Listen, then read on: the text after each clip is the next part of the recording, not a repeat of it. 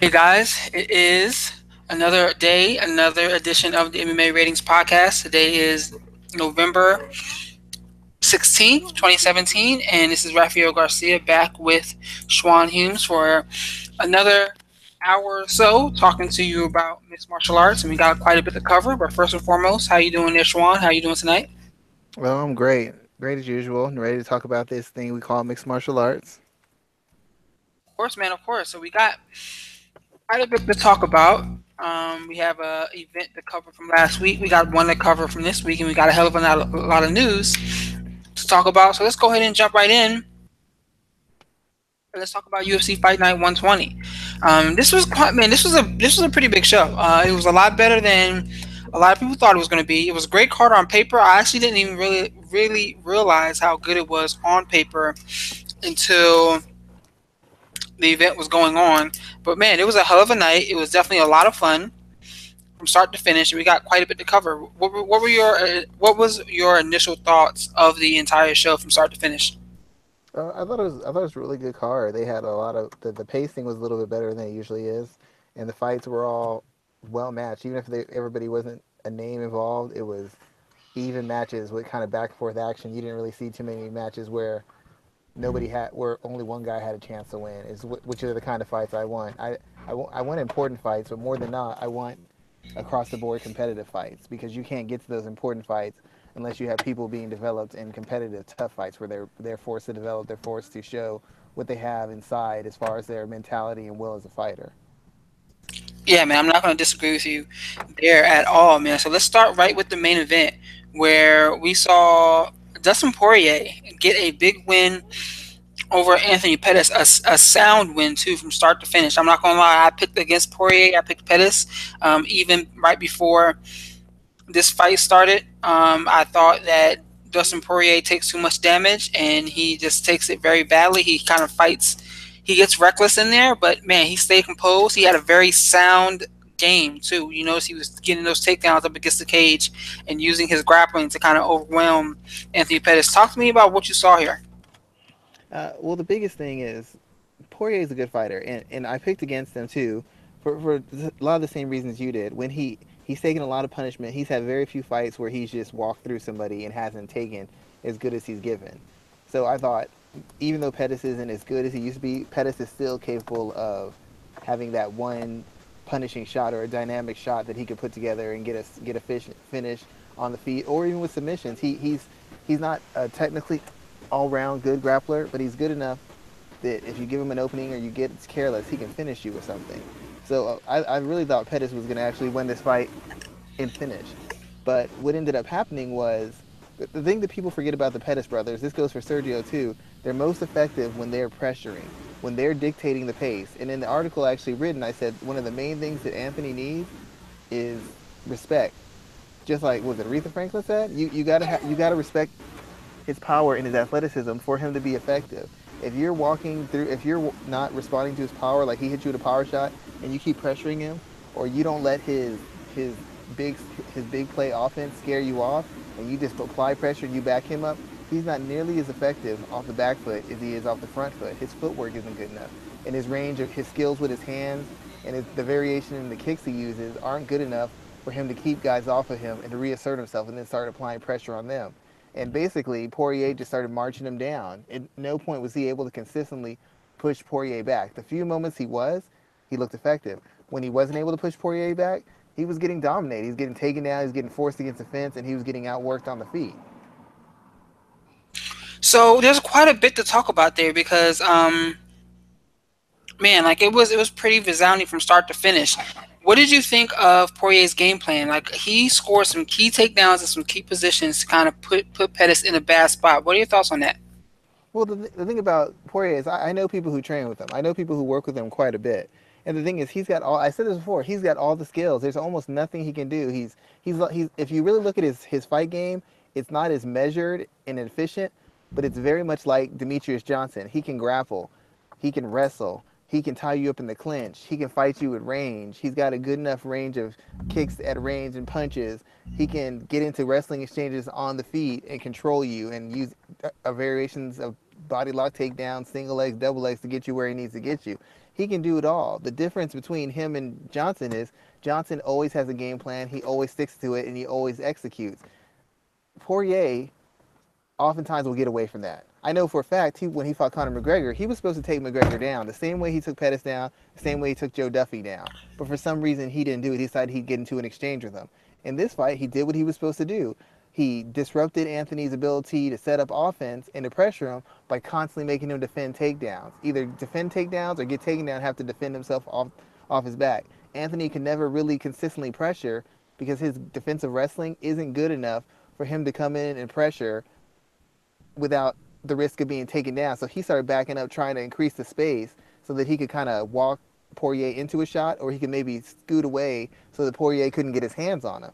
But his footwork defensively isn't good enough for that either. So when Poirier threw that mixture of throwing in takedown attempts, he essentially further holstered Pettis' will to fire off offensively because Pettis isn't a busy fighter at all. He fights in spots, and he pressures you and fights in spots. Once he was afraid of the takedowns or the takedown attempts, his work rate dropped off even more, and it gave Poirier the ability to apply pressure on the feet because Pettis didn't know if he was just going to come swinging and throwing punches and kicks or if he was going to transition from a punch into a takedown attempt. So he basically shut Pettis' ability to be offensive consistently down because he didn't know if he was going to get countered or if he was going to have Poirier get his hands on him and put him on the ground. It was actually a very well thought out strategy. It was very smart. It wasn't what everybody expected from Poirier, but it's what he needed to do to win. He highlighted a hole in Pettis' game, and he used the takedowns as another way to attack that limitation in Pettis' skill set. Yeah, man, and he definitely exposed those limitations there. What do you think excuse me? What do you think is next for Poirier? He said he wanted the winner of Justin Gaethje and Eddie Alvarez. I think that's a good position to take to get the winner of that fight next. But if you were in charge, what would you do with him next?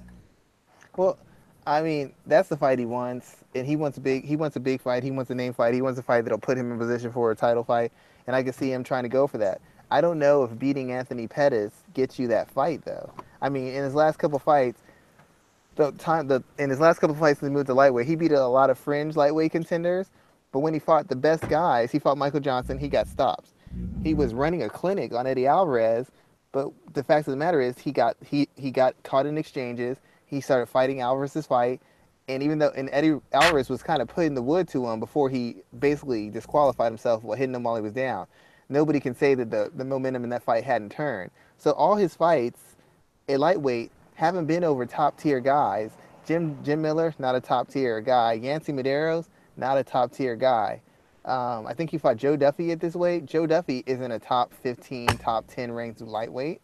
He hasn't really beaten anybody of note at lightweight for him to be able to demand a shot. And this is something you'll notice. You're an MMA fan, so you'll notice when fighters do this. If somebody else would have beat Pettis, they would say, well, Pettis is only such and such and such and such in so many fights. But when Poirier beat him, he's a former champion. He's coming off a win over Jim Miller. A win over Jim Miller doesn't mean as much as it used to be, and Pettis was a champion like a year and a half to 2 years ago. What's So interesting that about that, doesn't mean as much. Dustin Poirier made a very interesting point because I think someone may have asked him a similar question to that, and let me pull up Pettis's record real quick because what Poirier said was very key. He said Max Holloway and Eddie Alvarez both got title shots off of defeating actually Max. So Eddie Alvarez and Max Holloway both got title shots off of beating Anthony Pettis. So Max Holloway and Eddie Alvarez, they both got title shots right after beating Anthony Pettis, and he tried to use that as his segue, saying, "Hey, I've done the same thing. I finished him. I finished him in violent fashion. So he should be the next man to kind of get a title shot off of that." And while he kind of backed away from that and saying he wanted the winner of Gaethje and Alvarez, I think that he should. I think that should be his next avenue. He should fight the winner of Justin Gaethje and Eddie Alvarez, and if he gets a win there, then I could definitely see him added to the title picture, regardless of whatever's going on with Tony Ferguson and Conor McGregor at that point in time. I could see that being the right avenue for him. I can't believe he said that. Eddie Alvarez was on a win streak when he beat Pettis. Who else beat Pettis to get a title shot? Max Holloway had already Max won. Holloway. Max Holloway won what, 8, 9 fights in a row before fighting Anthony Pettis. That's true. That's not even a good comparison. He hasn't put together two. He hasn't put 3 fights, a 3 fight winning streak together at lightweight since he's moved back in it. That hasn't even happened. And in both the fights, the fight over Jim Miller, there was a very good chance he could lose that because he got into brawling. And the fight against Eddie Alvarez, he was dominating before he started skipping out on his cage IQ and then fought dumb and got dragged into a brawl. I like Poirier. Poirier's a good guy. But the fact of the matter is, in the biggest spots he's been in, that's why me and you picked against him. He's never fought the smartest fight. Against Michael Johnson, this same approach he used could have gotten the win. But instead, he bangs it out with him and gets knocked out. When he's fighting Eddie Alvarez, he was running the clinic on him. He gets engaged in the brawl. Like, he has the skills to fight anywhere against any caliber guy. He's one of the very best fighters in the division in the world. But his inability to fight with controlled aggression and discipline and cage IQ has cost him every time he's been close to a title shot. So he'd have to beat a Gaethje, he'd have to beat an Eddie Alvarez for me to even consider him with a title fight. Beating him over Anthony Pettis, who's been 2-2 in his last fight, that doesn't impress me. Anthony Pettis is 2-2 in his last 2 fights. That's a win over that guy isn't good enough to get a title shot. Just like if Anthony Pettis would have beat Dustin Poirier, that wouldn't have been good enough for a title shot. Neither one of them had extended success over higher ranked guys for them to demand any sort of position as far as being the next title challenger. I'm not going to argue with you there. So if you were in Pettis' camp, how do you rebuild him? He's gone through hell the last couple of years since losing the title. How do you rebuild this guy into the contender that he once was? We've had this conversation before, Pettis, and I'm going to say the same 2 things. One, his brother Sergio is the better fighter because Anthony's always had this dynamic athleticism, and more importantly, Anthony's always had that durability that Sergio's never had. He's very rarely been stopped in his career, and he doesn't have the defensive skills. He gets hit a lot. He doesn't get hit all the time, but he gets hit a lot. He takes a lot of big shots, and he generally doesn't get stopped. The thing with Pettis, the problem Pettis has is because he has these abilities, he never rounds out his game. Sergio Pettis had to round out his game because he doesn't have dynamic power. He doesn't have dynamic explosiveness. He doesn't have great durability. He's got a hard ceiling on his physical tools, which means he has to be smarter, more disciplined, more creative, and more varied in how he sets up his offense and how he uses it. Anthony's never had to do that. And the problem Anthony had is they keep on trying to jump the line. When he lost, he should have taken a step back, fought some easier guys, worked in his new improvements, his new changes in his camp, his new techniques, his new wrestling, striking techniques, slowly worked them in against a lower caliber fighter, and then you go up against another caliber. You work some more stuff in. You go in another caliber. You work some more in. So by the time you fight two or three or four fights against lower tier lightweights, by the time you get done with that, you've had what? You've probably had close to 12 to 15 months of working on this stuff in camp, getting to use it live in real fights against guys who lack the athleticism, the skill, or the experience to take advantage of the fact that you haven't perfected these techniques. And then by the time you get to the elite guys, you've had about 15 to 18 months of adding in all these changes, working in a new approach, figuring out what you can do physically and what you can't. And now you've got your whole game plan set for when you're going in with an elite guy, because now you know exactly what you can do physically, exactly what you can't. You short up your holes strategically, you short them up technically, and now you're ready to proceed because you have a fully fleshed out and solidified identity. Pettis kept trying to get right back to the belt. He fought RDA. He tried to go against Alvarez to get back to the belt. That didn't work. He tried to jump back in against Barboza to get back to the belt. That didn't work. He tried to go to 45. He beat the Bronx to Charles Oliveira. That worked. He jumped right into to Holloway. He couldn't make the weight. That didn't work. He moves up to lightweight. He fights Miller. He beats Miller. He should have fought somebody a little bit above Miller next. Instead, he jumps all the way to Poirier, a guy who's on the fringe of the elite in the lightweight division based off his record. Once again, his lack of development defensively and his lack of setups and development as far as the nuance in his game offensively cost him, because he's no longer the dynamic athlete who can just find a submission out of anywhere. Even though he got close to that triangle, I know you saw that triangle and they stopped it to check the blood on his face when he almost that was a weird. Well, first and foremost, the triangle was great. He was going for the armbar to kind of secure the finish, but that's kind of his game plan. He's always had a great triangle armbar type of combination and off of a setup. I Was concerned about the way they stopped it there to check Yeah, the blood. That was odd to me. it looked like it was locked up, and he was in It a was position to definitely, finish. it definitely looked tight. It definitely looked like it was going to be an opportunity to finish there, and it was a weird timing situation for them to select that point when to check the blood and check the cut. And then on top of that, I don't remember off the top of my head, but what position did they put him back in when they restarted? I don't.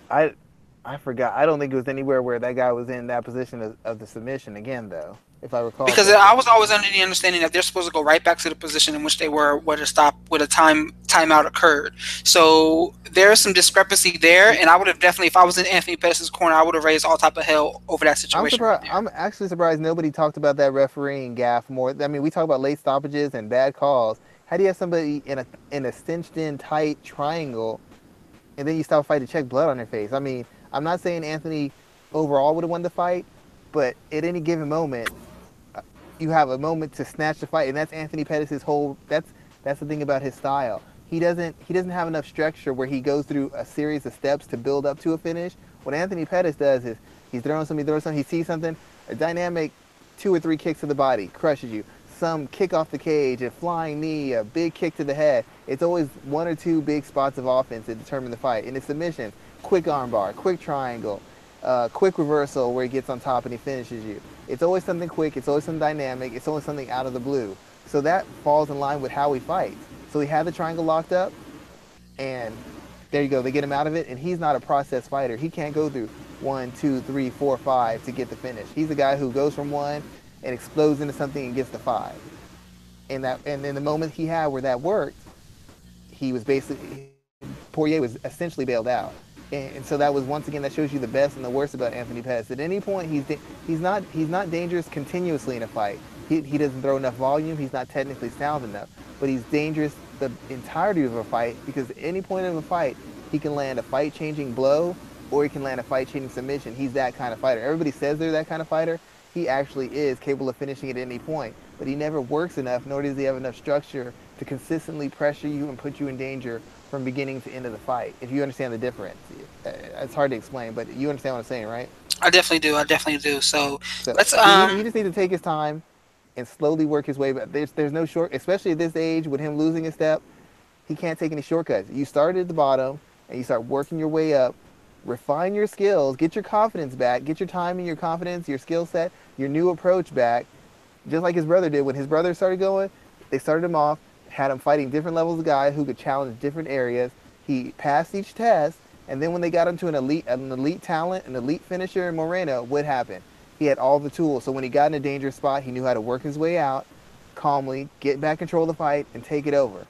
Anthony doesn't know how to do that, and they keep trying to get him into a fight that's going to put him right back into the elite. There's no shortcuts. Shortcuts were in the first part of his career when he was the best athlete, the most tough, most durable guy. Now you need to start taking careful, meticulous steps, build him back up, build his confidence up, refine his skill set, and then get into the elite. We're talking about he's at least 9 months away. He's at least 3 fights away. 9 to maybe 9 months. If he fights regularly, 9 months. If he fights on and off, 15 months before he should even face another elite lightweight. Cool, cool, good breakdown there, man. It'll be interesting to see what happens with both of those guys next. But I'm looking forward to seeing if this is the Poirier that I've kind of been waiting to see for such a long period of time. We had another interesting situation in Matt Brown versus Diego Sanchez coming into the fight. Everyone was looking at the idea of maybe it was Matt Brown's last fight. You know, he was talking about retirement, throwing around the idea, saying that maybe he wasn't going to retire, maybe he was. And then he looks spectacular. He goes out there and he smashes Diego Sanchez. Probably one of the most violent elbow finishes I've seen in the sport in a very long time. And I just can't. I don't know if I can continue watching Diego do this to himself. I'm wondering at what point will the UFC say, you know, enough is enough. He looked amazingly small at welterweight against Matt Brown. So let's talk about two different things there. A, if you're in Matt Brown's ear, if you have his, if you're in his corner and you know you're a confidant of his, what would you say to him? He's saying that right now a lot of people are saying that maybe he shouldn't hang it up, that he should continue fighting. Would you like to see him continue doing the thing, or would you rather him go out on this note? Because a lot of guys do not get to go out on such a high note. as a fan, given his style, and he's an educated brawler, he's an underrated, underappreciated technician in a sense that he can transition from different ranges and he has a solid skill set. His grappling is underrated because people don't think of him as a grappler. His clinch work, even though it's dynamic, is underrated. People think of him as a brawler. He's got a lot of technique, a lot of seasoning, a lot of veteran savvy, and he makes for exciting fights because he has the right flaws in the right areas and the strengths in the right areas that almost always give you exciting fights. So from that point of seeing exciting fights and seeing him test up and comers and seeing him being a litmus test and knock off a few up and comers and get beat by a couple of them, yeah, I want to see him fight because he always puts on good fights.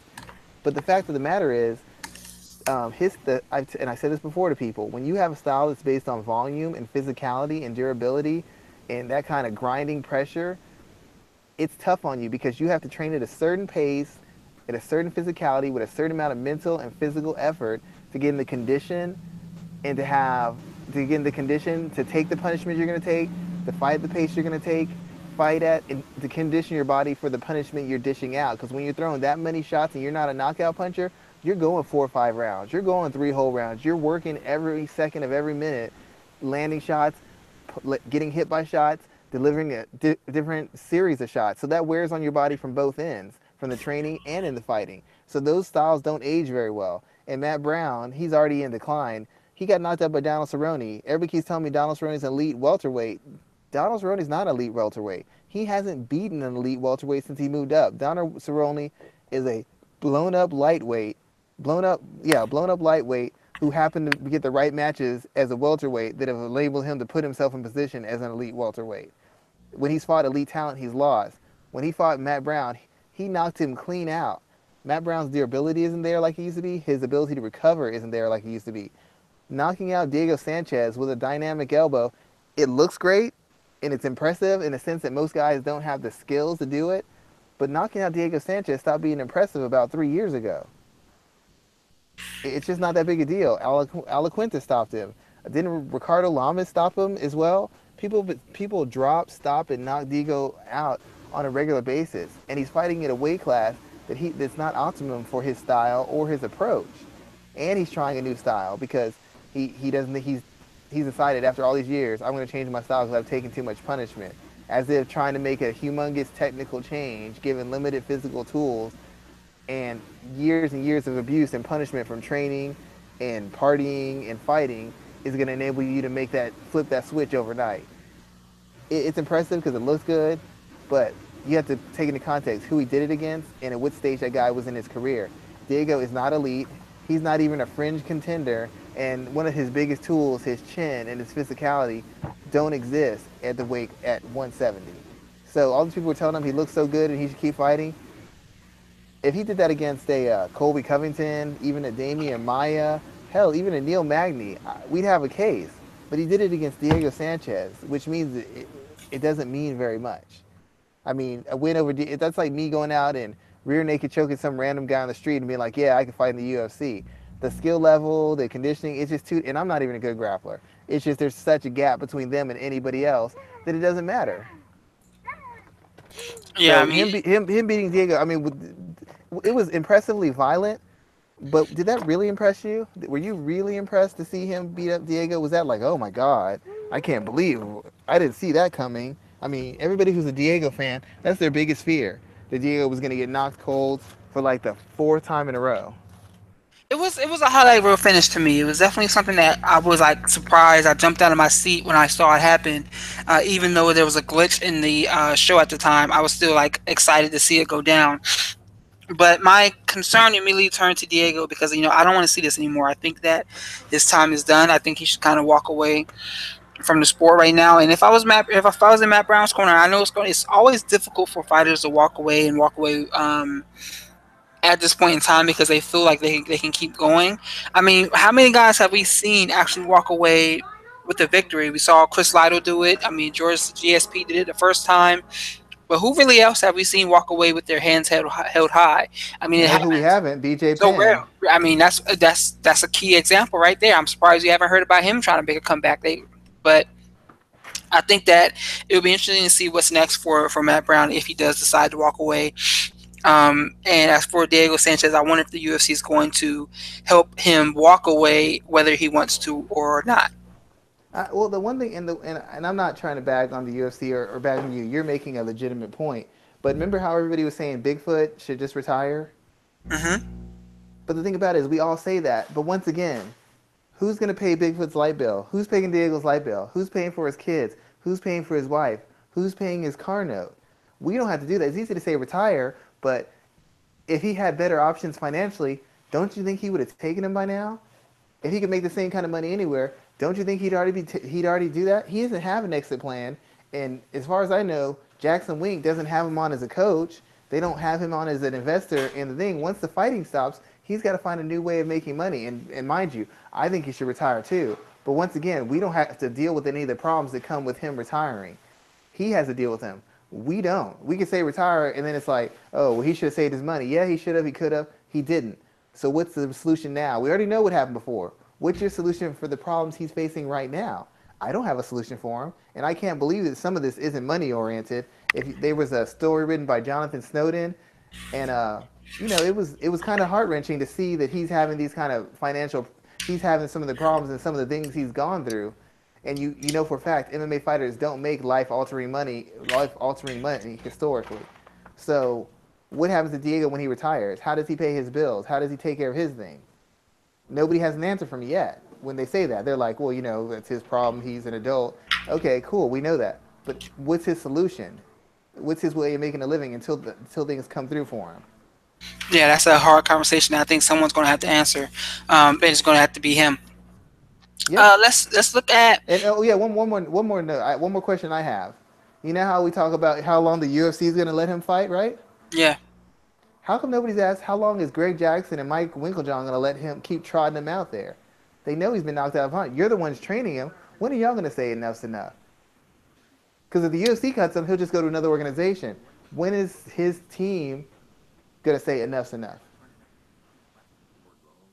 Yeah, that's the key. That's the key conversation starter right there. I definitely think that it's worth a question, and it's worth a point bringing up. Yeah, I'm not trying to be harsh. I just, it's like if we're good friends and some stranger is going to tell you you need help, I know you. Why am I not telling you need help? How am I sitting there taking you out to the bar, like if you had this problem, taking you out to the bar to get drunk, knowing you have a drinking problem, and then I expect a stranger to be the one to stop you when I know you, we have a relationship, and I ain't doing nothing about it. All good questions there. All good questions. Let's continue our way down the card and let's look at the Clay Guida Joe Lozon, where Clay Guida got his first stoppage since I believe it was 2006, something ridiculous. His first stoppage in a ridiculous amount of time when he smashed Joe Lozon with a first round TKO. He's another guy, man. Both of these guys here, I was talking about this during the watch party with Luke Thomas, where we were like, are these two guys that we want to see continue doing this? And I don't know. I almost couldn't answer that question because Guida looked so good in this quick finish. Was that more akin to his skills developing, or was that because of Lozon's on such a decline? What would you do next with both of these guys? Well, the thing about it is, um, how can I put this? Guida, if I recall right, he won his last fight before this one, and even though he's lost some fights, he hasn't been getting knocked out left and right, and he hasn't really been getting dominated in the sense that he's just been manhandled. He's been outskilled. He might have been out athlete. How many times can you say that you've seen Clay Guida and he's just really just outright gotten smoked? That hasn't happened very often and from what I've seen. It's just been a lack of skill or lack of athleticism. But I haven't seen him just get crushed like Diego Sanchez or knocked out left and right like Matt Brown or Jake Ellenberger. He's still been tough. He's still been able to set a pace. He's still been able to be competitive. I mean, he was fighting Brian Ortega, and that fight could have went either way until Ortega got that last second submission. But prior to that, it wasn't like Ortega was just doing work on him and styling on him. That never happened. So Guida still has a lot more left, in my opinion. He can still compete. I don't know if he can be elite, but he can still beat guys. Now the win against Lozon, part of that has to do with the fact that Lozon isn't who he used to be. He's been through a lot of wars. He's been through a lot of fight of the nights. He's taken a lot of beatings, especially in his last 5 to 7 fights. Even when he's won, it's been very exhausting, very bloody, very high impact fights. So and Joe Lozon's talked about retirement for years. I don't think he's wholly committed to fighting anyways, and I definitely know physically his body isn't standing up to the abuse as much as it used to. It's just not. He's physically incapable of taking those kind of beatings. And if you heard Lozon in previous articles, Lozon's repeatedly said, "I don't want to be in the fight night. I don't want to take that punishment. I don't want to do this." You know what I'm saying? Like he doesn't want to Yeah. be involved in these kind of fights that keeps on finding himself involved in. Personally, he needs to be thinking about retirement. Clay Guida, he can still compete. He's still a fringe contender. He's still got some name value, and he can still perform at a certain level. And coming off this kind of win, it's going to kind of re-energize him and put him in a position to move up the ranks if he so chooses. But Lozon, I think Lozon's hit his wall. I don't think Lozon has much more to offer. I think he's gotten the full extent out of his abilities, but his limited athleticism, his his striking, which is more based on his aggression and physicality, it's not there anymore. And without top end athleticism, he doesn't have the ability to control where the fight goes or to keep a fight where it goes. And he doesn't have the stamina either. After about a good round and a half of hard fighting, he falls apart. And that's been the book on him for the past couple years. And he lacks the athleticism or the technical skills on the feet to do anything about it. I think he's hit his wall. I think he's done all he can. I think he needs to go into coaching and find his next step in life. And he's another guy. He's a guy with actual avenue. He's intelligent. He's got IT skills. He runs his own school. He doesn't have to do this. I guess he does it because he likes to, but he's just not very good at it anymore. I mean, he didn't beat Marcin Held. He didn't beat Jim Miller, and now he got finished by Clay Guida. I mean, what else is there to say for him? Yeah, that's all very true there, man. I'm not gonna disagree that at all there. So I don't want to spend too much time on this fight because I wanted to definitely talk about the Marlon Moraes John Dodson fight where Marlon got a split decision victory over Dodson and got his first UFC win. I think that this was a very tough bout for him to be taken at this point in time. Let's talk about this here. First and foremost, who did you have the fight scored for? Um, I thought it could be a draw, but I figured Moraes was going to win. I don't know that Dodson did enough to lose it, but he didn't do enough to win it. He regressed. He wasn't doing the things he had been doing in the past couple fights. He started going back to the old John Dodson, and that's essentially what cost him. That fight was there for him to win if he would have moved his hands and applied some consistent counters and pressure. He didn't do either. He was just sleepwalking, trying to get that left hand going the whole fight, trying to walk him into it, trying to lead into it. He wasn't showing any volume. He wasn't showing any activity, and he wasn't showing any variety. He just made himself as predictable as possible, and he got exposed for it.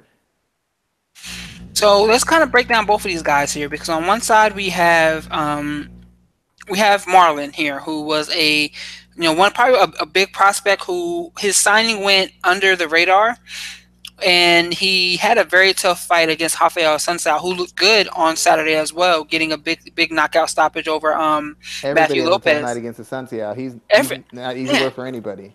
everybody does, and I wrote about this week, but it's almost surprising that he's not a bigger name in the title contention picture right now. I mean, hell, he has a win over TJ, so I know his style is kind of difficult to watch sometimes. That's another story for another day. But even with his knockout win, people still aren't hyping him up to see him face TJ, to see him get that fight against to replace Dominic Cruz against Jimmy Rivera. No one really kind of cares about him, and that's unfortunate to see. So Well, he is a Brazilian fighter in the UFC, so you know what that means. yeah, well, I'm not. Yeah, I mean, you know how that. We're going to probably talk about. I don't want to talk about Kobe Covington. I haven't decided if we're going to talk about him next. But anyway, back to Moraes here. Marlon, He yes. looked really good in this win. He looked a lot better. I was kind of concerned about this fight. I thought it was going to be a tough fight for him to take, but he looked good. He came out with a victory. What do you do with him next? Do you put him in there against Jimmy Rivera if he can get cleared, or do you give him like an Aljamain Marlon, Sterling? Yes. Like you what do can't you put him do? in against Rivera. I mean, athletically, but he hasn't been. Dodson's a good win, but Dodson himself in his last two fights, this would make him 1-2 in his last two fights of the weight class. That's not particularly impressive. That's not what he was hoping for when he moved up. And Dotson, and it wasn't even an exciting fight. He's been competitive in both his fights, but he hasn't been anywhere near really dominant at any point in the fight against Santiago and the fight against Dotson. He wasn't really dominant. He didn't really do anything that really stood out. He just did more than Dodson did, which isn't that impressive because Dodson wasn't doing a damn thing. I think you move him in against maybe a Carlos Almeida. Who else is in that weight division? Maybe even a Cody Garbrandt because Cody's gonna have to build his way back up. I guess Jimmy Rivera, but I can't imagine Jimmy Rivera taking that risky a fight. I can't imagine him taking that fight. I don't think it's in his opinion worth his while. If I'm if I'm if I'm Marlon, I might go try to get a fight with Joe Soto. I might even try to see if I can get a fight with Cody Garbrandt. I just don't think Jimmy Rivera is going to take it. I think Rivera is going to try to sit out and see if he can force the title shot by just waiting his time out. I don't think he's taking any other fights. But somebody around that 13 to 15 rank, that's what he needs to do, and he needs to put together some impressive wins. Right now, all the most impressive fights we've seen him perform were against second and third tier guys in the Professional Fighters League. We haven't seen him do it against the best of the best. Against the best athletes he's faced and the most experienced fighters he's faced, he hasn't looked dominant. Against those third and fourth tier guys, he looked like he was a potential Hall of Famer. Against Dodson, did he look like a Hall of Fame fighter? Mm-mm. Against Asunciao, did he look like a Hall of Fame fighter? Mm-mm. I got to see him do a little bit more than what he's done against top competition. All right, I mean, I'm not going to disagree with that at all, man. That's definitely some key breakdown there. What would you do with him next? Then who would you put him against? Like if we look at the rankings real quick in the bantamweight division. Second to pull it up. Marlon is sitting in the seventh position. Ahead of him is Brian Caraway, John Lineker, Jimmy Rivera, Rafael Sunsao, Dominic Cruz, and Cody Garbrandt. Right below him in the top 10 is Aljamain Sterling, John Dodson, and Thomas Almeida. Out of that group, I take Sterling, Almeida, maybe even somebody like a Joe Soto who's won some fights, and give him a fight where he can really showcase what he can do. Because some of the guys who are ranked underneath him, they're not name fighters, but they're tough outs. Joe Soto gave T.J. Dillashaw a very tough fight, and if I recall correctly, he's like on a 2 or 3 fight win streak. That would be a good win. Him against Almeida would be a good fight. I just don't think Rivera. I don't know if or Rivera. Brian Caraway. Yeah, there you go. I was going to say Caraway. Caraway would be a good fight. But once again, Caraway is trying to find certain fights. He wants name fights. Beating Marlon doesn't guarantee you anything. Asunciao beat him. What happened to him? He was no closer to a title shot. He's fighting a guy who wasn't even ranked in the top 15, if I recall correctly. Yeah. After beating Marlon. So what does that do for him? No, I mean, Matthew Lopez was ranked in the top 10. I think no, he was number 12. Now he's at number 14. Now that he lost to a Sunsao. So he's fighting. He gave Dillashaw a tough fight. He beat Marlon, and his reward for that was the fight at 12th ranked bantamweight in his division. I mean, I'm not going to disagree with you at all, man. That's definitely there's no reason for Jimmy Rivera to fight him. Garbrandt might be willing to just to get back in there. Garbrandt might be willing to take it, but if I'm Marlon, I might go for a Joe Soto. I'll call out Brian Caraway. I don't think Caraway's going to take it. Maybe Thomas Almeida or Aljamain Sterling always needs a fight. Aljamain Sterling would take that fight. Yeah, he's definitely jockeying for a fight right now too, as well. Yeah, he needs a fight. He needs a fight over somebody the UFC's invested in and somebody who's got a bit of a name. And Marlon's not the biggest name, but he's available. So yeah, if I was Marlon, I'd go Sterling, Caraway, maybe Almeida, and as an alternate, Joe Soto. Because Joe Soto will take the fight. Of course he will. Of course he will. So, what else stood out for you at UFC Fight Night 120? Like I said, it was a good card from top to bottom. I definitely enjoyed everything that I saw there. What else stood out for you? I mean, Andre Arlovski got a big win. There was a couple of other highlight reel finishes. What else did you see from this show that kind of? I'll tell you two things that stood out to me. One, Duffy versus Vic. They re-signed. Duffy had a chance to go to Bellator, a chance to go stay with the UFC. The UFC did not sign Joe Duffy to beat, and I know Vic's a good fighter. He's gotten better. He's improving. He's a big guy. He's long. He's got conditioning. He's got stamina. He's physical. He throws a lot of variety. I know this, but the UFC did not sign Joe Duffy to lose to a guy like Vic. They didn't sign him to get beat by a guy like Vic. I'm sorry. Everybody in the UFC knows it. I know it. You know it. They signed him because they thought he could help them break into the European market, and he could be a potential star. In the 2 fights he's had against anybody with any note or any depth of skill, he has not been able to beat those guys. He lost to Poirier in a dramatically one-sided fight, and then in the fight he started out fast in against Vic. Vic turned the tables on him, started pressuring him, beating him up, and eventually just put him away. So Duffy, the re-signing with the UFC, it hasn't gone very well for him, and now he's way at the back of the line at lightweight, and he's gonna have to really work hard to rebuild himself to get to the position he wants. But given the salary and the fact they re-signed him, I don't know that I don't know that he's gonna get that chance. I don't know that they're gonna give him any easy fights. And lightweight is tough enough to win, but definitely trying to move back up is gonna be even harder. So I mean, it was a man. It's going to be crazy hard now at this point in time, and I think that we're just at an interesting point in MMA where fighters aren't looking to take those big. They aren't looking to take risk. Can you turn me down a little bit on your side? Yeah. But they're not taking as many risks as they used to in the past, which I understand. You know, guys are trying to hold on to their spot. They're trying to make their money, and they're trying to put themselves in a position to have longevity in the sport. But it's causing a kind of a backlog at the top of these divisions because fighters are only like, I'm only taking fights that'll put me in a position to get to a title shot. You don't have We guys talked taking about it fights before. like. It's the fight business. They used to say they're warriors, they're soldiers. They die for this. They do it for free. Nobody says that anymore. It's a business. They're Nobody trying says to that make the anymore. most money. And I get it. And I mean, I totally get it. It makes sense, and it's something that I don't disagree with. So, with that in mind, let's kind of hop into some of the news from this week. We actually some news broke right as this fight start, or excuse me, right as our show started today, where we got Holly Holm and Chris Cyborg is now official for UFC Fight Night, or excuse me, UFC 219. Did you see that news that came across? It broke at like 8:45 today, but it looks like they are now I heard fighting. rumors. I didn't see it, but people were telling me that the fight was made. Yeah, they just announced it today. Probably about 8:30, 8:45. First thoughts on this fight there. What do you see, and what do you think of the outcome will be? Say it again. I said, what are your first thoughts in seeing this fight on paper? Everybody tells me this is going to be Cyborg's toughest fight. It's not going to be her physically toughest. Mentally, it'll be tough because once again, she's facing someone who has the skills and the athleticism to attack her in a way that most girls usually don't. Like when she fought Evinger, she hadn't really fought a girl who was really a wrestle heavy kind of pressure physical type person. And when she fought, and then she fights Home.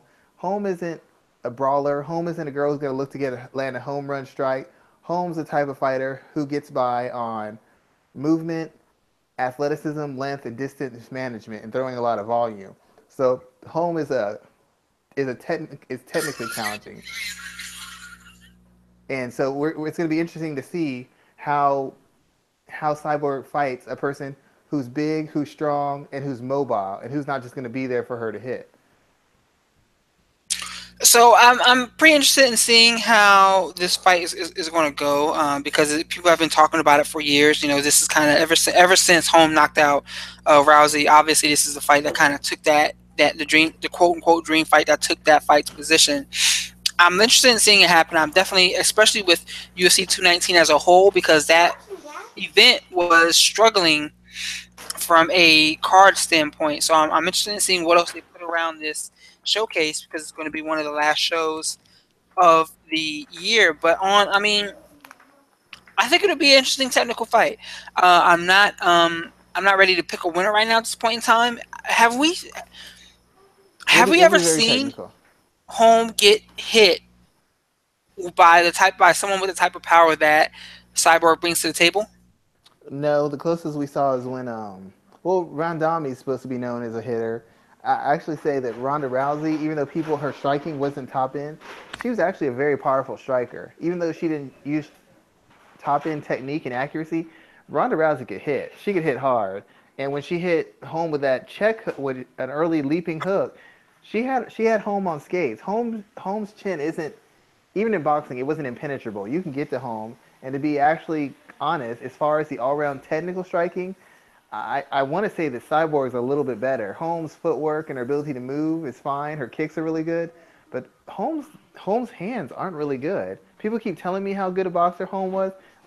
I don't think they've seen her box before. Her technical, slick, defensive counter boxing isn't really great. If it was, her hands would be much better when you see her fight in MMA fights. And if you notice, she's not exactly the sharpest like boxer, pure boxer when it comes to fighting in mixed martial arts. She's good. You can tell she's got skill and experience, but she doesn't put in together all these slick combinations and counters that you expect from somebody with her pedigree. Not with her hands. Um, Her kicks are much better than her hands. yeah, her kicks are definitely what she's known for. I'm interested in seeing how this fight definitely goes down because I'm poised to see if Cyborg is going to be uber aggressive as she usually is, and if Holmes' footwork can kind of help her avoid that for 25 minutes. And we'll see because I don't see Holmes stopping Cyborg. I see her outpointing No, her towards a victory. So we'll see. I'm interested. I haven't looked yet, but I'm interested in seeing what the opening betting odds are for this fight as well too. there's a couple things just before we get off this topic. Holly Holm was concerned about the counters from Misha Tate. She had a hard time walking in on Misha Tate because Misha Tate had some counter hooks off her. Misha Tate was able to pressure Holly Holm to a degree, and Misha Tate, who's a worse wrestler than Cyborg and a lesser athlete, was able to take her down.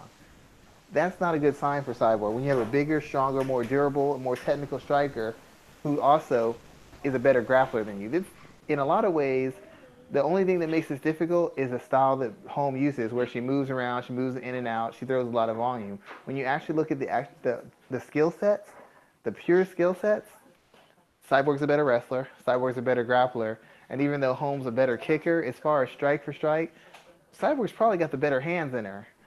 So technically on paper, it's a really one-sided matchup. The only thing that makes it difficult is the style of fight that Holm uses, not so much her skill in the style of fight. I've seen too many people land on Holly Holm. Raquel Pennington, Durandamy, Shevchenko.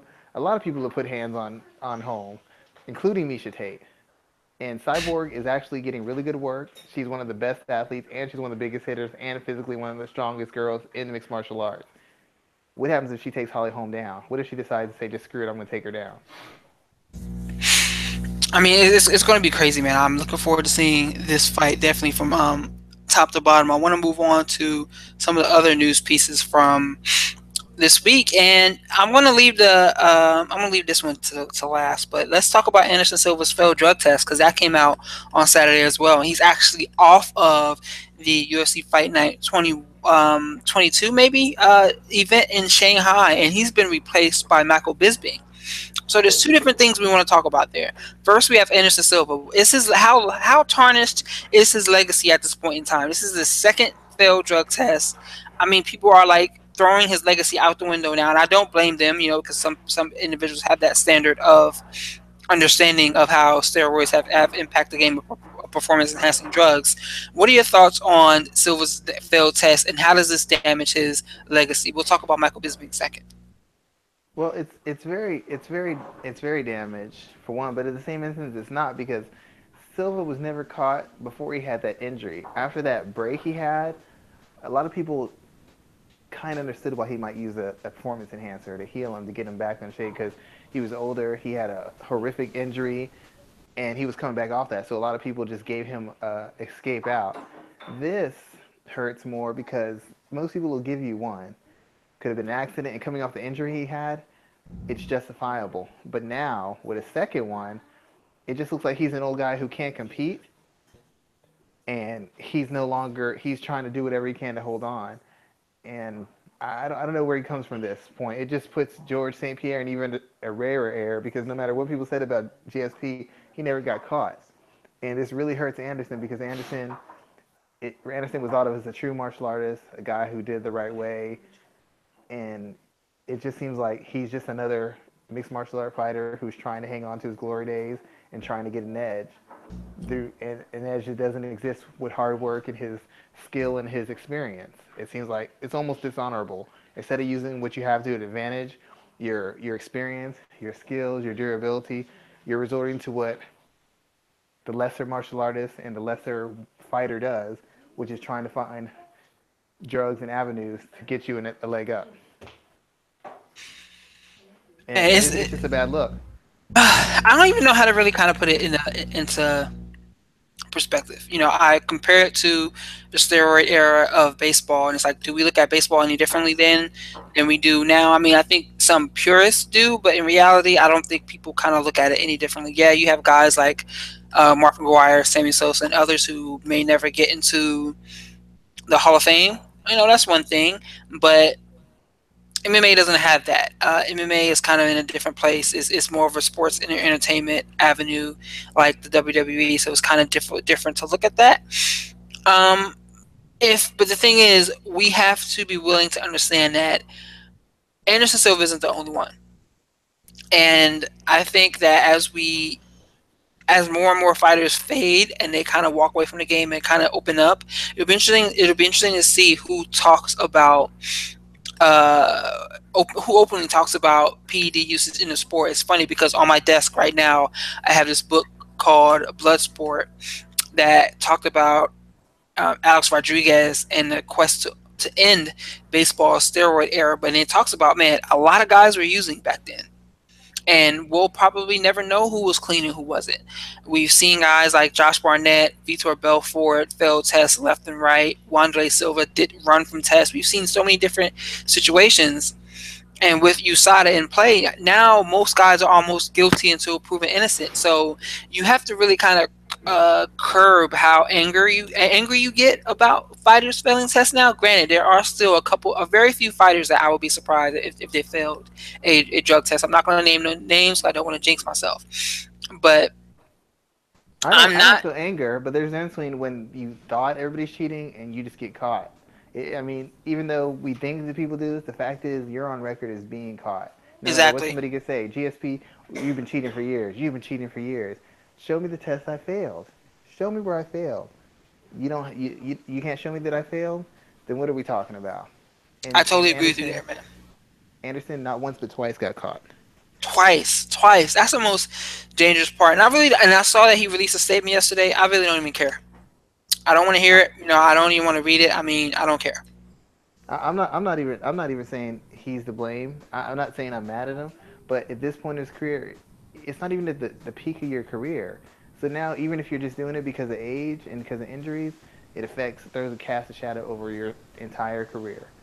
And I don't understand why you want to risk that as one of the few guys who's known as a honest, pure, legitimate martial artist. Why would you want to waste that? I mean, it's crazy, man. I mean, it's ridiculous there. So, with that in mind, though, Michael Bisping is now taking his place on what, 3 weeks notice? I mean, Yeah. he just fought at UFC 218 or whatever the hell that event was, 217. He just fought there, and now he's going in to fight Kelvin Gastelum in China. Now, there's so many different questions there. How did he get cleared for this fight? Again, why isn't someone saying to him, maybe you don't want to take this, you should. He's already openly talked about retiring in March in London, so maybe that's what he should be focusing on. But how did this occur? And yeah, it makes me worried about what these clearance tests really are like, and how easily it was for him to just call up Dana White and say, hey, I'll step in and take Anderson Silva's spot. I was kind of a little concerned about that as well. I mean, he didn't look super durable in his last fight, which was very recent, and I don't know how they managed to clear this fight. It just seems so difficult that you just. I mean, I know he didn't have any injuries, but how do you have a guy go into another fight with a bigger hitter and a younger guy as of just getting dropped by a blown up welterweight who's past his prime? It seems really reckless. It seems like something where things could go really wrong. And if they do, there'd be no way to explain it. Let's say he gets seriously hurt in that fight. How do you explain it? How do you explain a guy coming off a loss and a loss that the kind of loss he had, and fighting another young, strong, hungry, physical, punishing fighter? I mean, man, like this is But crazy, isn't it? I will say one thing though. You can tell Michael Bisping is in full spin mode with his career. He knows that ducking those guys and being a champion, his championship run was kind of a sham, and he caught a lot of flack for it, and it really hurt his standing. So what does he do after fighting GSP? Turns right back around, signs up for this fight. So almost immediately, the whole question about Bisping not being a real fighter, not having any heart, that goes away right away. instantaneously. He's right back to being the guy who never turns a fight down, the guy who's always looking for the best challenge, the guy who never says no. And just like that, his reputation is almost 100% repaired. One fight. By taking one fight. I mean, I'm not going to disagree with you there, man. It's crazy. What are your thoughts about Bisping when he retires? I mean, I think we kind of talked about this last time too, as well. But and we will probably talk about it again in the future. But it'll be interesting to see what his legacy will be, how he's talked about, and I think moments such as this will kind of help shape that. I always wasn't the biggest Bisping fan.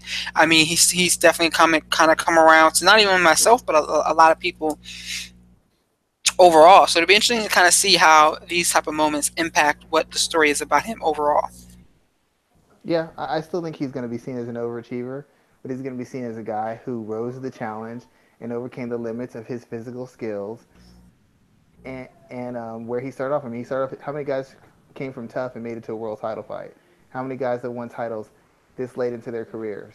Very few, right?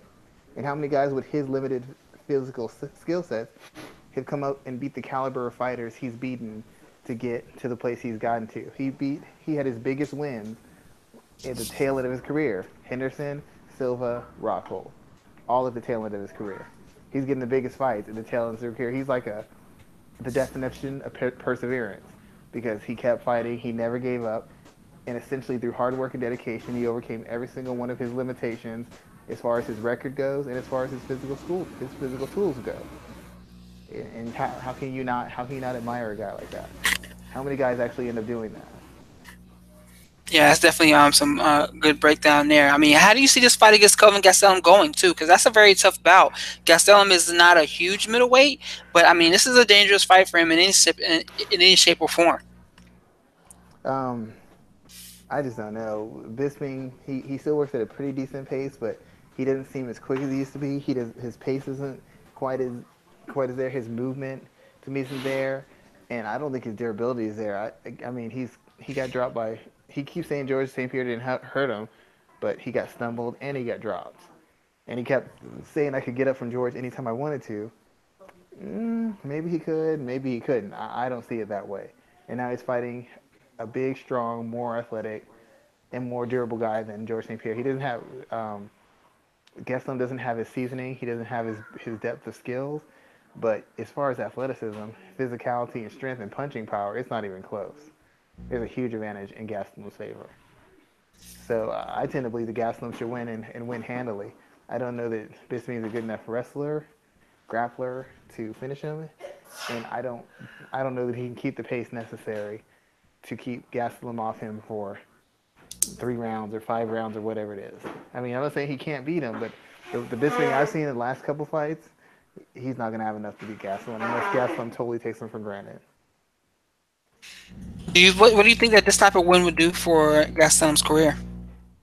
Not much. Gastelum's made his whole career of beating up on past their prime fighters. I mean, what Vitor Belfort, the zombie Tim Kennedy. He was fighting Anderson Silva, another guy on the tail end of his career who physically declined. The one time he fought a guy who was somewhat near his prime, even in the loosest sense of it, was Chris Weidman, and he lost. So, I mean, he hadn't really beaten any legitimate middleweight since he's come to the division. He's beaten up on a bunch of old men. He basically did what Chris Weidman did to get to the title, beat up on a bunch of old guys. I need to see what Gastelum does when he faces a guy of comparable athleticism and youth. That's when I'm going to find out how good he is or isn't. Beating down a bunch of guys who don't have the cardio or the ability to recover doesn't impress me. Being another guy who beat up Vitor Belfort, how impressive is that at this stage? Is it really that impressive? Beating Tim Kennedy after almost 2 years out of the cage, how impressive is that?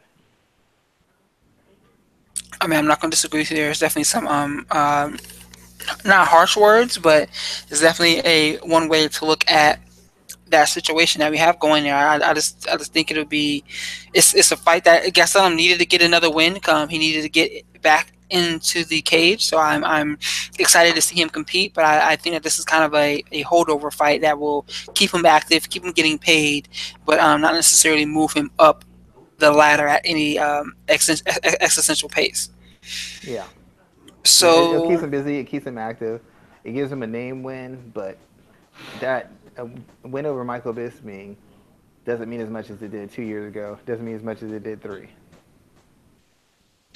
So let's see.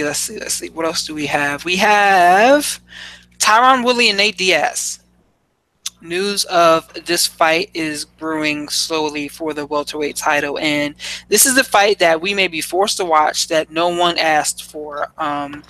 Unfortunately, this is going to hurt Tyron Woodley's cachet as a champion because, I mean, Makes him look like a hypocrite.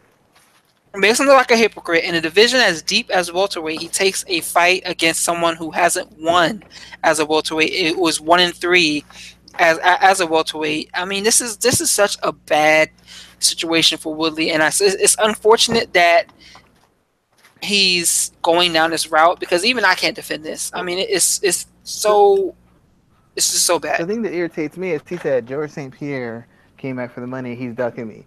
Well, George St. Pierre for like 6-7 years took on every single welterweight there was, whether they're a big money fight or not. He took on everybody. Tyron Woodley's had the belt for what, a year and a half? And already he's going to the money fight? George St. Pierre earned the right to get a money fight by fighting every contender, big name or little, just defending the belt. Tyron Woodley's been trying to get a money fight from day one, and he keeps on calling, well, Conor McGregor wants a money fight. He won't do this. George St. Pierre's ducking me. You've been doing the same thing since you got the title. Before he got the title, fight the number one contender. Fight the number one contender. As soon as he got it, he called out GSP. He called out Nick Diaz. He called out Conor McGregor. He's no different. He's one way before he got the title. He's a completely different other way once he got the title, much like most of these fighters are.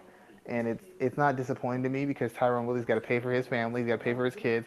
He shouldn't have to care what I think. He's doing what's best for him, his career, his business.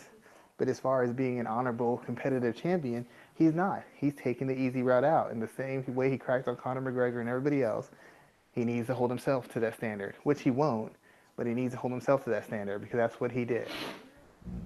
Man, I can't even continue like to say this, but this is such a bad fight for him. Even I saw the news bit of him calling Nate Diaz scared to take the fight. I'm like, I don't give a fuck.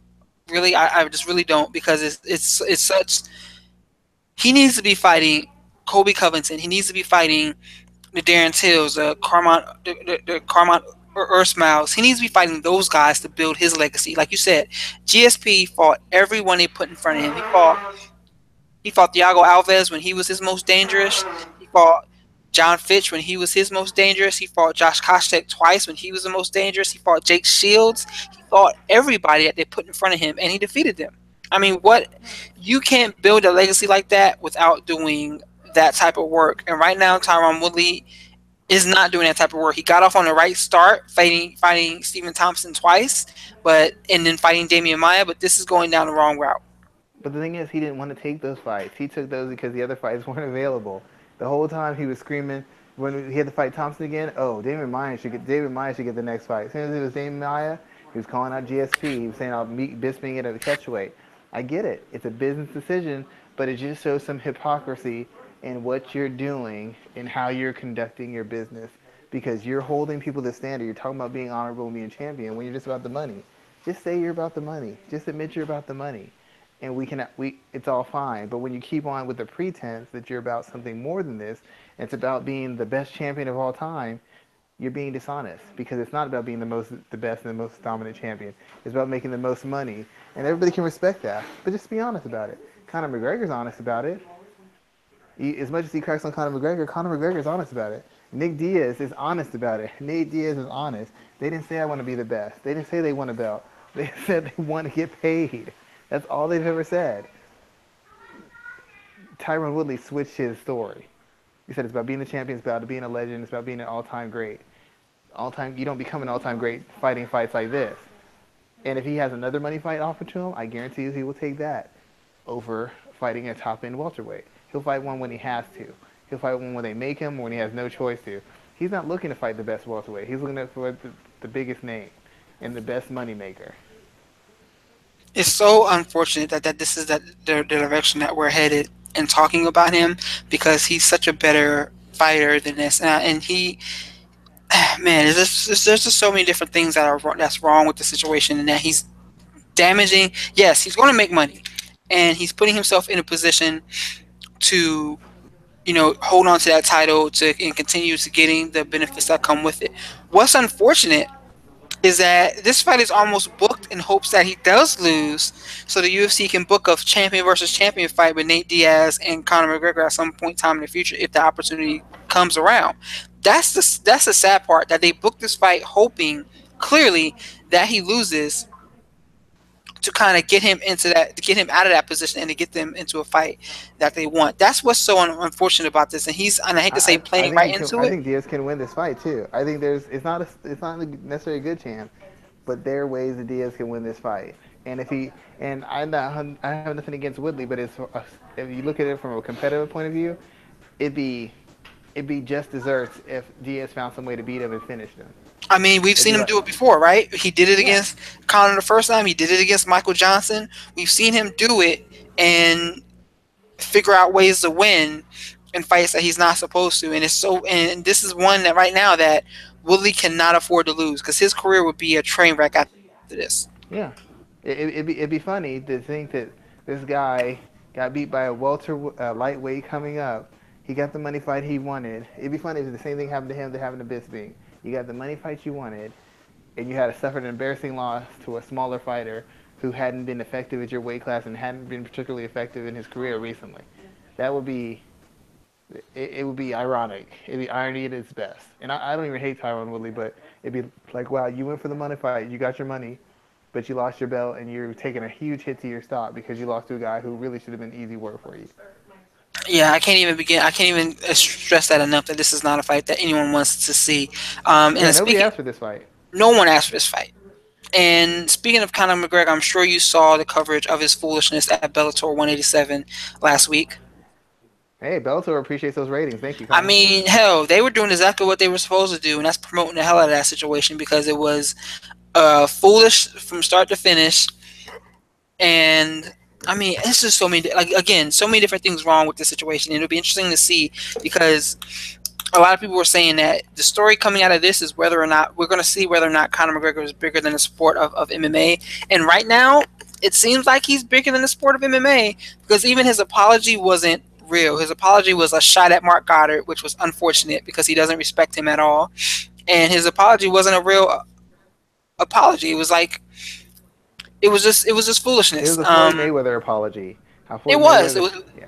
It was. It totally was. And it's an unfortunate situation from start to finish, because there's so many different questions to ask. Where was security? Why didn't they stop him the first time he jumped on the cage? Why wasn't he arrested? Because he damn sure committed a crime. Like, there's so many different situations. It's the money. I guarantee you, Floyd Mayweather walks into a ring. Security ain't putting their hands on him. Security ain't putting their hands on him. They ain't pulling him out. They ain't arresting Floyd Mayweather. They're gonna give him time, allow him some leeway if he wants to turn himself in. He's a star, and everybody knows stars get treated differently. That's just a fact. Let's not pretend it. Whether you're a star salesman, a star athlete, star whatever, you get treated differently. And anybody who tries to ignore that fact is nuts. Let's not lie. We're not idiots here. Let's not pretend like we're dumb. He gets treated differently because you follow the money, and nobody's gonna make any sort of move without seeing where he really is, and putting him in the best position to not get to finish. You know what I'm saying? Yeah. So I mean, I'm not saying that he should have gone that way. I'm not saying he deserves that. He deserves to be given that leeway. But the fact of the matter is, that's always going to happen when you're a money guy. When you're the guy who the money follows, you're going to get certain opportunities, and that's all that happened with him. He's getting opportunities based off who he is and the clout he has. Anybody else would have been arrested. Anybody else might have been assaulted. But you're not You're going to do right. that with a Right. moneymaker. They might have been assaulted. Man, it's just ridiculous to watch occur. But I mean, we're gonna see. He's definitely bigger than the sport, and that's just the situation that we're in right now. He did what he did. He's going to get away with it, and it's just unfortunate that he's going to be able to continue doing that, because literally he has no respect at this point in time, just none. And he acted out, and he's like, I guess no one's really going to push back on him for that. UFC hasn't made a statement, and it's been 6 days since the situation occurred. I mean, hell, let's even kind of use this to segue into what Colby Covington is doing. And we saw him and Fabricio Werdum get into a fight today, where Doom hit him in the face with the boomerang, and now he's getting hit with assault charges. I don't know if you saw, but Kobe Covington was supposed to be like a special guest at the event in Sydney this weekend, but they're flying him back. They're taking that he's not even going to be allowed to show up at the event. I mean, they need to do something about these fighters continuously stepping out of line, especially because you saw Kobe Covington on his live chat. Again, he dropped the f bomb, the gay slur that Conor McGregor is continuously caught using, and they need to do something about this because it's getting out of hand and it's going to begin turning some fans off, some potential revenue and some potential fans off, and it's just going too far for me. Yeah, well, the thing about it is about this whole thing he's doing is hang on one second. I'm trying to make sure I have the right thought on this. Um, I say your last sentence again. I totally just blinked out for a second. No, I'm just saying that the UFC is they're finding themselves in these situations where they're not punishing guys for acting out. Well, Kobe Covington is being sent home from Sydney for his situation with we're doomed. That's the only time in recent manner we've seen somebody really get punished. Like we're no longer in the days where Miguel Torres made the rape van joke and he's cut. Jason High pushed the referee after his fight. He gets cut. We're no longer in those days. We're seeing guys get it, pushing the envelope more and more, and just continuously getting away with it. Even Chris Cyborg when she punched Angela Magana in the mouth at the UFC those event. things have something in common though, and I'm not saying they should have done this. It's not professional. That's not how you handle things in the adult world, right? But let's just face it, dude. Mangana ran her mouth. She verbally attacks and abuses people, and because she's a fighter, she can get away with it 9 times a day because most regular people aren't going to step to her. Same thing with Colby Covington. He can say whatever he wants because he's a fighter. There's a certain kind of security in being a fighter. Now all of a sudden, when people start running up on him, he doesn't want problems.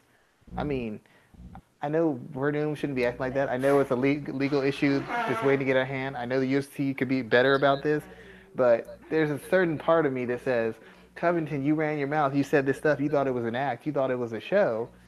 And some people, they're not in on the act. They're not in on the game you're playing. They don't give a damn about you getting your title shot or you getting the big money fight. They're gonna step to you because you're being disrespectful. So at a certain level, he just broke the code of you want to call it being a man, being in the streets. You can't talk that reckless and not think anybody's gonna come see you. Let's be honest about that. So at a certain level, I'm kind of happy he's getting what he's getting. It happened. He talked it. He created this thing. He's saying the Brazilians are animals. You're filthy animals. He said all this stuff. He not think that somebody at some point was gonna run up on him? He's just gonna be able to talk and say whatever he wanted, whenever he wanted, and that was gonna fly. I mean, I guess he thought he did, but Doom was I'm not not playing even that from the shit. hood. I'm not from the hood, and even I know you can't do that. Come on, man.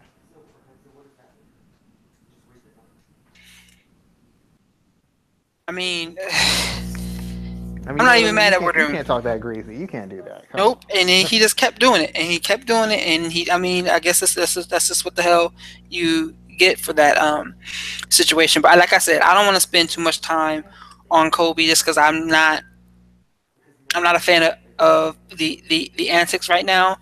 But yeah, I just don't want to. I don't want to spend too much time on that guy, to be honest.